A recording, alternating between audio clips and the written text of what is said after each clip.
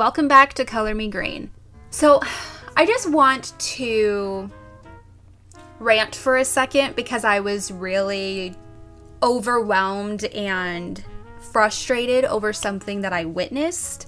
I just want to say to absolutely anybody and everybody, if you litter, you are an awful human being and I don't like you. I am not even joking. Like 100%, don't talk to me if you litter. I was driving to my house and I was literally like 5 minutes away from getting home. Right after I got off the expressway, I turn onto this road, go over this little bridge thing, and as I was going over this bridge, it's a one lane, and this guy is behind me. And I see him having his hand out the window. And I was like, okay, maybe he's, just holding it out there. But I'm like, it's really windy. He's not going to do that. And I was like, if he litters, I swear to God. Well, oh my God. I was so close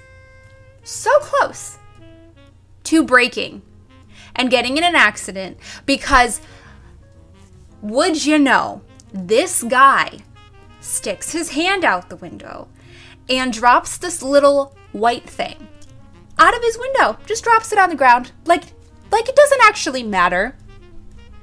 And when I tell you I threw the biggest fit, I slowed my car down and you could probably see my hands waving from 10 cars away. I was livid. I am even still so upset at the fact that this guy littered. Like, I do not understand how people are so selfish. Like, you literally think, like, oh, hey, I'm just going to throw this thing out the window because I don't want it in my car. And now it has nothing to do with me. I don't want it.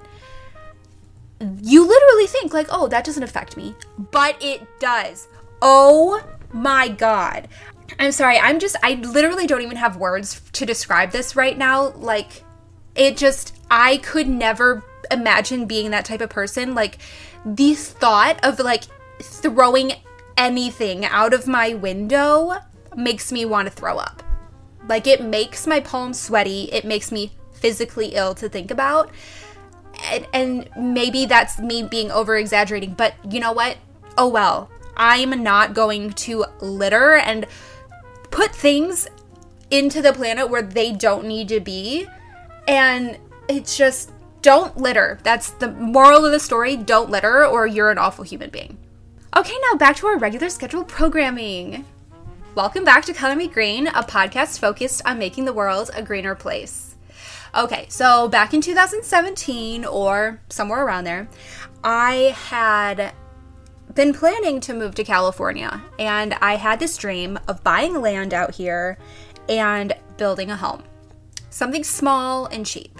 Something just perfect for myself and Morai. And if you're new here, hi, hello, I'm Paige, my cat. She's Morai. I found her on the side of the road. Long story, but we live together, and here we are. So I went all out with budgeting, as I always do. Layouts, designs, I did it all. I even was looking up land availability and pricing. So yeah, I think you could say I was pretty serious about all of this. Well, unless you've lived under a rock for a while, you probably have heard about tiny homes. TLC has a few series on them, and they are all over Pinterest and even like Airbnb these days. So in today's episode, we are going to discuss what tiny homes are and what they consist of and just how eco-friendly they really are. A tiny home is typically a house that is on wheels or it's stationary, and it's around 100 to 500 square feet, somewhere around there. There aren't really size regulations saying they can't be outside of those numbers, but anything larger than 500 is typically just considered small. Like, I'm pretty sure my condo is probably 600-700 square feet. So in comparison, the average size of a single family home in 2019 was 2,300 square feet. Obviously, when you are dealing with a difference of almost 2,000 square feet, there's going to be a lot of differences in both design aspects and financial. I've read that building a tiny home is actually cheaper than buying one, surprisingly. Either route can cost anywhere between approximately $8,000 up to $150,000. These prices depend on many factors, of course, and fluctuate depending on each person's case. If you are the type of person who wants to have less stuff, use less energy, but live in a tight space, then a tiny home is just for you. According to a study by Maria Saxton, a PhD candidate at Virginia Tech, moving into a tiny house can be one of the greatest impacts on your ecological footprint.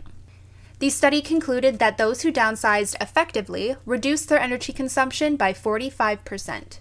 That impact starts at building. Small houses use fewer materials. This means fewer trees are cut down and less fuel is needed to transport materials. Due to needing less materials, it's easier to use recycled materials. When I was doing research on building costs for my own dream tiny home, I found a ton of people were using Craigslist as a way to source wood, cabinets, tiles, literally everything they needed.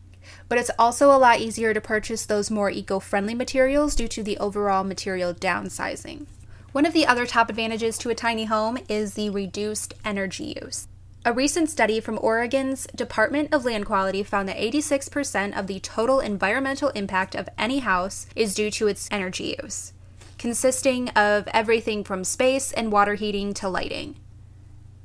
An average-sized home uses almost 13,000 kilowatts of energy every hour. A tiny house, around 200 square feet, would normally only use around 900 kilowatt hours annually. That's a big difference when we're talking about the amount of carbon dioxide emissions just from changing the size of your house. Along with using less energy, due to a tiny home being cheaper and smaller, there's therefore less space to heat and cool, allowing for less appliances. Another advantage to this is the ability to allow for appliance upgrades. With a cheaper and smaller build, you would usually have more room in your budget to then upgrade some appliances to more eco-friendly versions, such as composting, solar, water, wind, and any other energy-efficient methods. Normally, when I hear the term tiny living, I think of all the people who do it to downsize. A lot of stories I've read are of single people or couples after retiring and selling their homes and most of their things, and they downsize to a tiny home. Obviously, with a smaller space, there's less space to hoard things. I know I personally have a hard time letting go of things because I get a memory or emotional attachment to certain things, so downsizing is always hard for me. I give props to those that take the leap and can actually do it. I mean, you really have to think about how little space you have and realize how little you can fit in there. When your consumption drops, so does your environmental impact. The things we buy have a serious impact on the environment, from packaging to fabrication and transportation. The less you buy, the better, and that makes this just another advantage to tiny living. I have to say though, if you are looking to make the switch, please remember to donate, recycle, or reuse what you plan to get rid of. Don't just throw away furniture and clothes and other things that could be used by someone else. Now, obviously, nothing is all good or all bad. There has to be aspects of both. I mean, unlike my rant earlier, there are absolutely no positive impacts to littering. So I guess not everything is not all bad, because that is just bad. But anyways, tiny living is both good and bad, depending on how you look at it. Like many other things, except for littering. That's just bad. Don't do it. So just like everything else in the world, tiny living also has some negative effects. However, it solely depends on the person and how they choose to go about their tiny living lifestyle. If you are building your tiny home and you decide to make it a mobile home, then obviously you're going to need a vehicle that takes more power and therefore more gas to be able to lug it around to each destination you plan on staying. So this option would involve a larger CO2 emission due to the fact that you'd be driving more. There's also the option of building your home on a piece of land and having it stationary. Now, a lot of articles I read on this negative effect were discussing this with the land being in a rural area and therefore you need to drive your car further. But I'd say a lot of people make that commute anyway, so you having a tiny home and lowering your carbon footprint in other ways makes up for the drive, in my opinion. So that one for me didn't really count as being all that negative. Another downside, again, depends on the person. I read that people who have less space are more likely to cook less and therefore will eat out more often or order in and therefore create more trash. Yet, I also read that people who live tiny are more likely to spend more time outside and have gardens, spend time with nature, and grow their own food, which is not only better for the environment, but themselves as well. Although tiny living isn't a practical living situation for everyone, there is something that can be taken from this practice. Take into consideration how much energy you consume and how you get that energy. Consider switching to solar energy or even just keeping your AC above 78 during the summer. I live in Palm Springs where it gets to be above 120 during the summer and my AC never gets below 80. I sleep with my ceiling fan on at night and I turn the AC up to 82, 83 at night.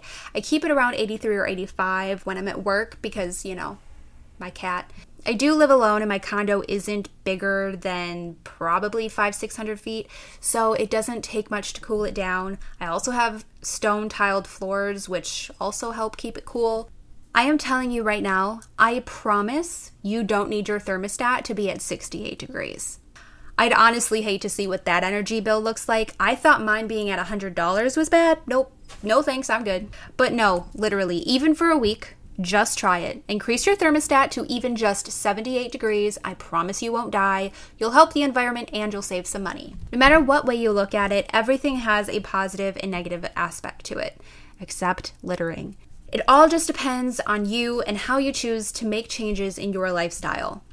I'd say tiny living definitely has more positive things going for it than against it. I mean, if I could afford to build one, I'd hop right on that.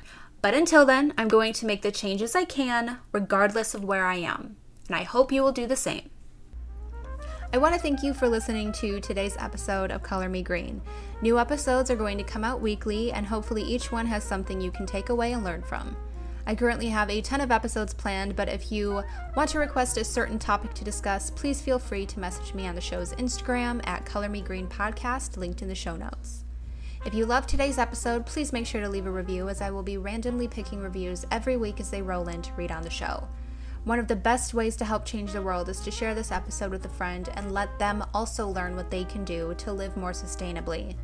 And as always, remember to reduce, reuse, recycle, and live green. See you next week.